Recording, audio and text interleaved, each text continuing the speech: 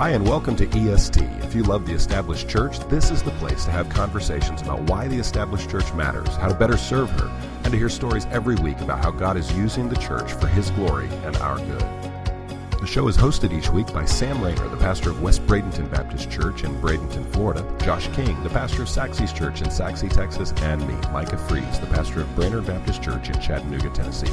We're glad you're here. Hi, and welcome back to this week's edition of EST. We're in the house with Josh and Sam hanging out, and we're going to talk about something today that I think is fascinating. How does the Established Church pastor handle the megachurch down the road? Which is an interesting conversation that we're increasingly finding an important conversation, because even though there have been certainly breathless reports out there that the megachurch is dying, the opposite is true. We're actually seeing megachurches, they're growing in both number and size. We actually have a category now called gigachurch, 10,000 plus. Wow. And they're growing, they're multiplying. We're seeing more. In fact, there are some arguments that there are certain denominations where there are actually more members of their denomination who attend megachurches than the smaller churches. And so there are multiple denominations where that may now actually be the case. And so, we're at a time when megachurches are rising, but at the same time, the population is growing. There's a need for more and more and more churches. And like all of our friend, I guess, would say, Ed Stetzer likes to say, that God has used the house church to grow the gospel or to advance the gospel in China. He uses the megachurch in Korea. Let's hold our models loosely and hold Jesus closely. So we want to affirm models, but how can we, whether we're pastoring a small church or a large church, how can we work together to advance the gospel? Kind of the topic. Josh, let's start with you, because you live in this area in the Dallas-Fort Worth metroplex that is rapidly growing. It's also megachurch central, because they're like, a church of 2,000 in Dallas is not a large church, it seems like. I mean, there's these huge churches all over the place. And you pastor a church that's not a megachurch, but they're all around you, and they're increasingly coming around you. How do you view them, and how do you engage with them?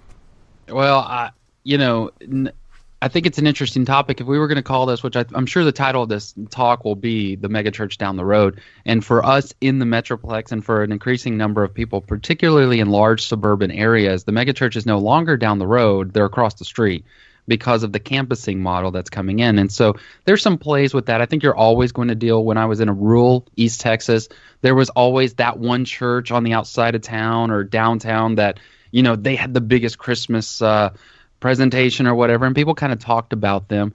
I think for me on two levels. So if the gospel is preached, blah blah blah, I'm excited about that. That's my. I think he just said that the gospel is blah blah blah. Sam, did you hear that? That's the gospel, blah blah blah. That's what I heard. I'm just going to be honest with you guys.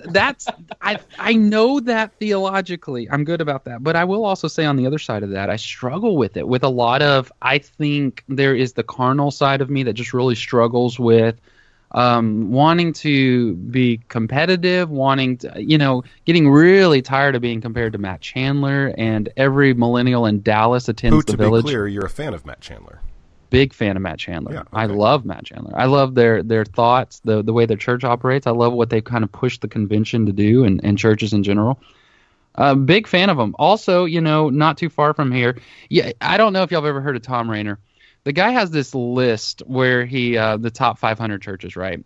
He and what's the other organization that Auxano they put that together. Yeah, I was actually anyway, that was my baby when I was working at Lifeway. So go ahead and just say whatever you want to say about it. Just speak carefully. I'm about to say it. The 500 top list. If you look at that top 500, 3 of the top 10, not 500, 10. 3 of the top 10 are within 10 miles of my campus. So we are in massive church land. And like you said, 2,000 is a small church around here. So it becomes increasingly difficult, in which it is a very real reality that when a campus opens up across the street from us or down the road from us, it negatively affects sort of the way we do things. And so we chart our first-time guest.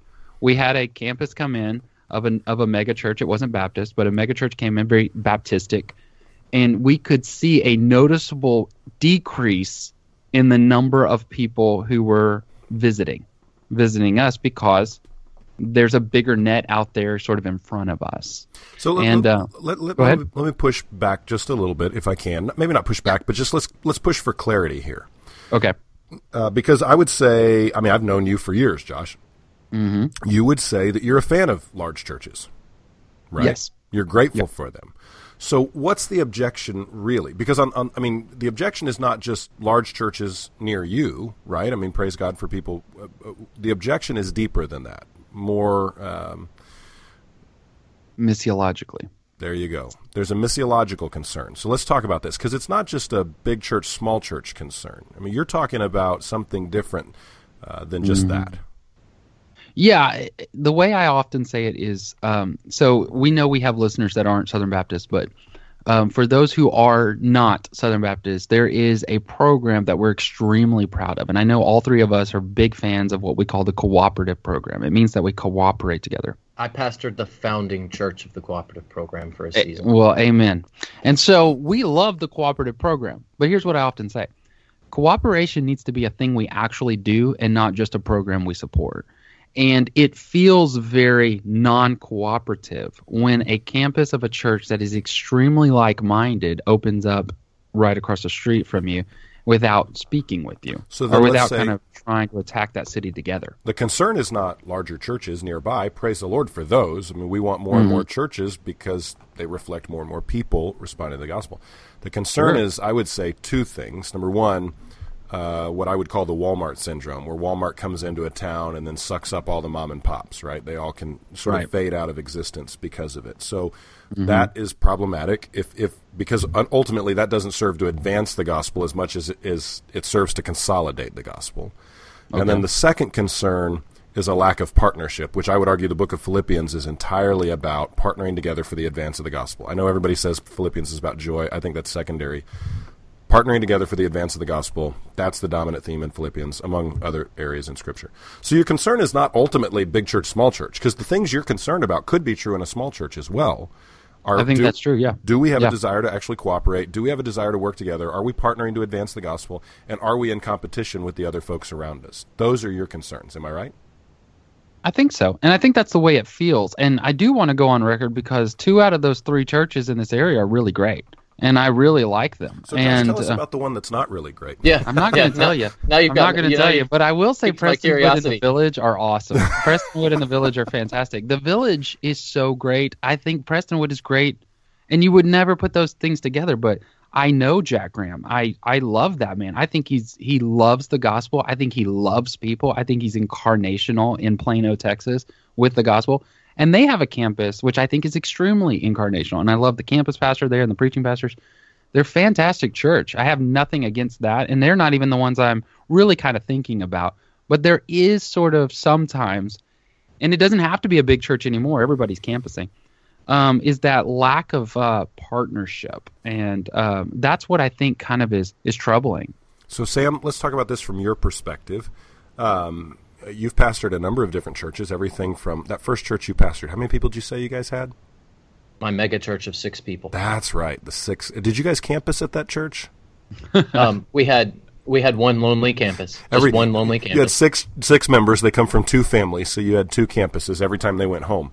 Okay, so from your view, how do you think through, the big church down the road? How do you view them? And here's a question I think for both of you guys, because both of you are in. Josh, how many folks do you guys run on a typical Sunday? About 300. About 300. Sam? Yeah. 700 to 800. 700 to 800. Okay, so you're both in the mid-size range. You're both significantly larger than the average evangelical church in North America. So I would ask, I guess, Sam, first, how do you respond to the larger church down the road? And then secondly, what are you guys doing to serve those churches that are the typically sized evangelical church? Well, we do have a larger church right down the road. There's the 60-something largest church is literally on the same road as us, but it's a campus. It's not their big mothership campus. They probably average about 8,000 in attendance, so they're 10 times larger than us across 5 or 6 campuses, and really it doesn't affect us that much. One, we're in a community that is largely unchurched and certainly not the Bible Belt. I mean, we have a few churches around here, but there are not many. It's not like Dallas, Texas. I'll just say that. Bradenton, Tampa area is not like that at all. But I guess my concern for any church, this wouldn't just be small or large, but for any church, is there are some mega churches, and let's just define a mega church. It's any church of 2,000 or larger in weekly attendance. Right. And by the way, the median church size is 75 people. So your the vast regular majority are smaller. Yeah.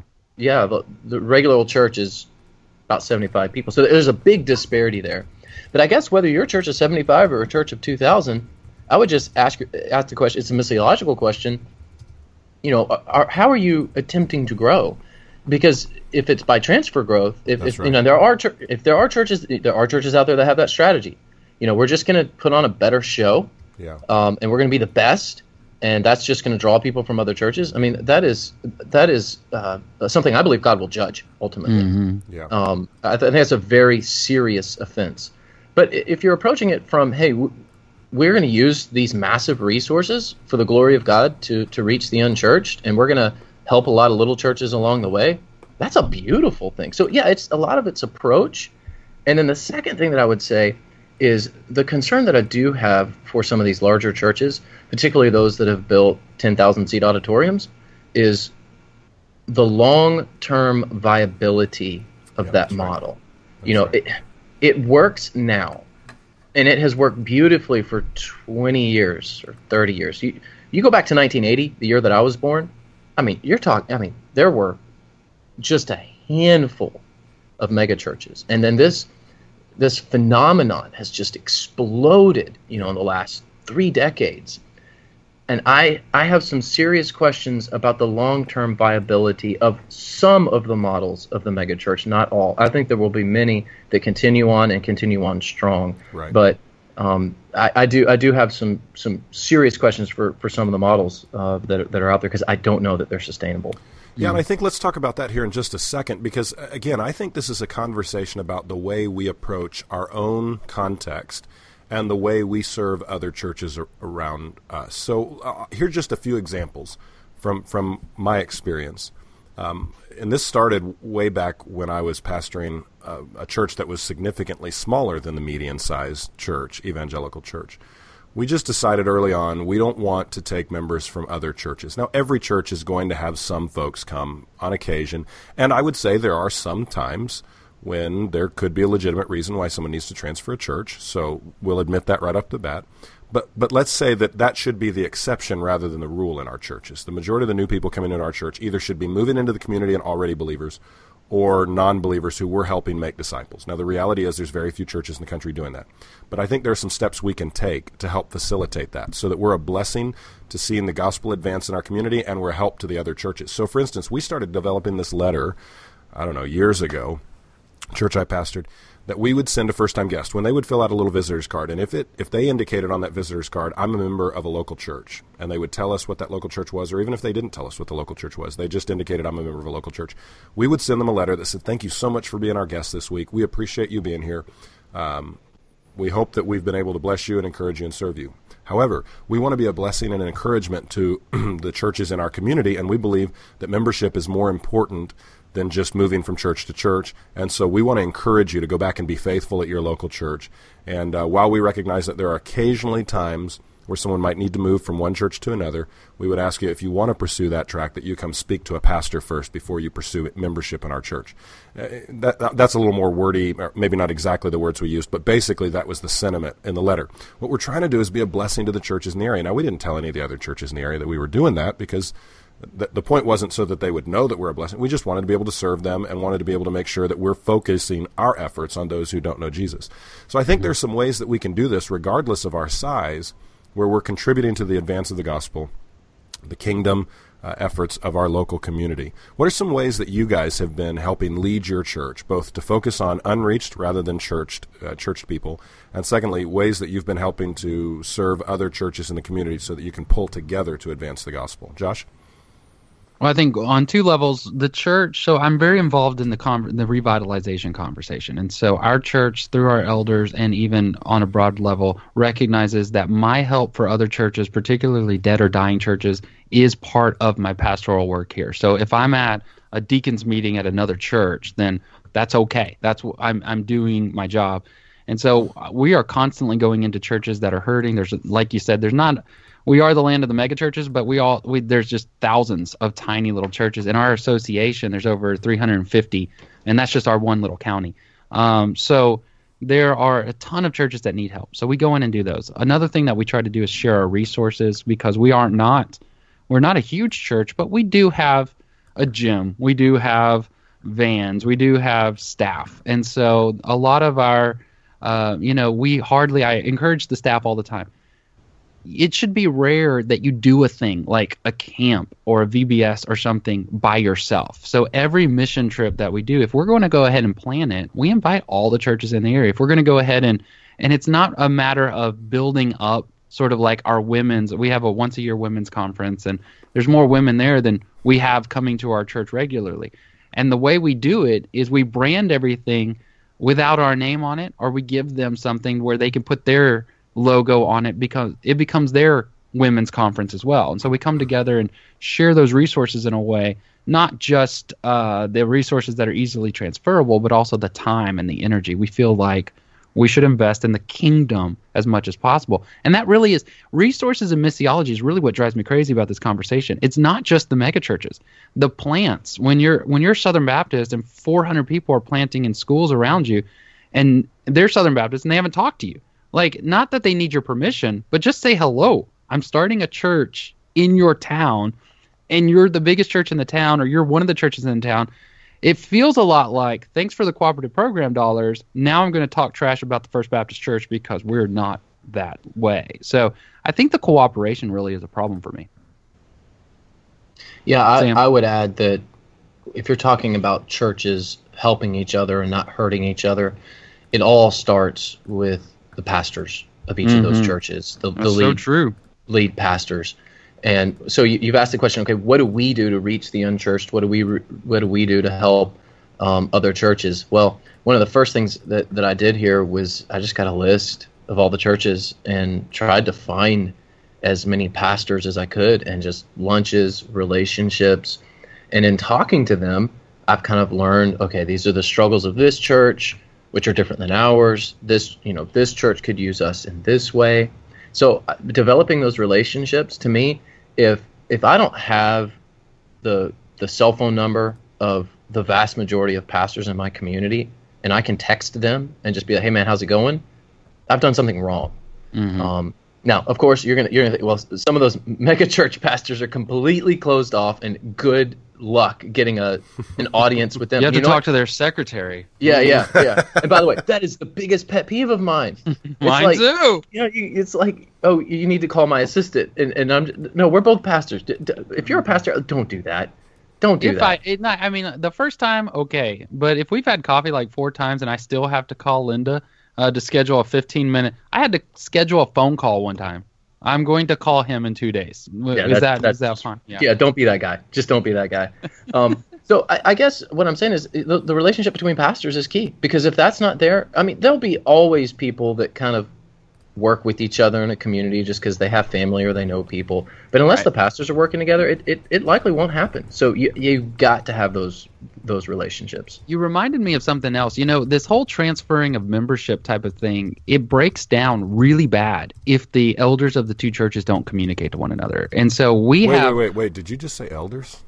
Yeah, Sorry. yeah. No, for the record, Josh has said cooperative program and elders in the same conversation, in the same podcast. Yeah, you are very conflicted. Maybe man, this is the reason nobody works with me. I don't fit in any. I'm a square peg. But so you got this transfer of letters, which we don't typically accept transfer of letter here. You've got our not statement. We don't accept statement at our church because we need to talk to somebody and find out what you did. I can't tell you how many times churches have gotten in trouble. They call the previous pastor at that point. They go, "Oh yeah, that dude's a pain. Why didn't you tell me? Because you didn't call." And so I think that communicating around one another with those troublemakers is helpful. That's a small step that saves you a lot of heartache and shows respect towards the other church that I think is just an easy thing to do, regardless of the size of your church. Yeah, I think this is one of those fascinating conversations that I'm a big believer that every church has a cascading responsibility to leverage their resources for the sake of gospel expansion while trusting that other churches are their partners rather than their competitors. And so I think this scales based on the size, influence, and resources of your church. But I think every church has a responsibility. I think every pastor has a responsibility to ask the question, how can I help other churches in my area advance the gospel? And so, for instance, this is just an example that our church did. And our church is a little bit larger. So we have, for instance, a communications team. And they create incredible resources. I mean, we've got a video director and a graphic designer. And anyway, we've got these folks, and they create these awesome resources. I realize that this is an asset that the vast majority of churches don't have access to. And it's expensive to get those sort of things. You hire artists, you hire graphic designers, those things are expensive. Unless you're Josh King and you're uber talented and you can do it all on your own. But for the rest of us, dorks, we're not able to do that. So we created a website called resource.church, Resource the Church, and we're just taking everything that we create and we're putting it out there. And it's always going to be free. Everything we create is free. The reason we're doing that is because we think we have an obligation to take the resources that we have access to and to make them available to other churches. So again, I think the idea is not so much bigger, smaller. More so, it's partnership, faithful missiology, and a lack of competition, and a desire rather to partner together to advance the gospel, recognizing that each of us have a cascading responsibility within our scope to leverage our resources for the advance of the gospel. Josh? Yeah, I just want to say, as the small guy in the room, like the smaller church, and I do realize that 300 is by most standards large, but if you find yourself, where I often do find myself, feeling disrespected or feeling like you're thought to be nothing, a lot of those are just rooted in your own flesh. It's not reality. And when you go and spend time with these guys, that's right, the big evil monster at the mega church actually is a really great guy that God blessed his faithfulness and God has blessed their work. And you're allowed to disagree with some of the missiological approaches to, maybe, for me, I don't know if you picked up campusing, I have some missiological issues with that. However, those churches that are campusing, I know are fantastic guys because I've actually talked to them. And those big mega church guys, you'll be surprised. You might think, well, they're so close, they're not going to return my call. 9 out of 10 times, dude, they'll be the first one to call you. They'll come over and buy your coffee just because they're just genuinely nice guys. And you walk away from a guy that you thought was evil trying to take over the world for his own little K kingdom, and he's not. And so I want to encourage you smaller church guys to realize that you're honored to be in your spot and work with those guys. And you might be the one that has to shake hands first, but he's busy. He's got 20,000 people he's pastoring, so he's busy. When I was a 25 year, I think I was 24, 25 years old. I had been pastoring my first church for 2 or 3 years at that point, and there was a large church pastor, had been there almost 40 years, had grown, the church had grown under his leadership from under 100 to over 4,000, and he was kind of the big church in the area. He was less than an hour away from me. And I happened to be somewhere where he was at one day, and I just thought, what the heck, I'm just going to do it. And so I just walked up, introduced myself, and I said, I know you're probably going to say no, but is there any way you'd be willing to give me just a little bit of time every month?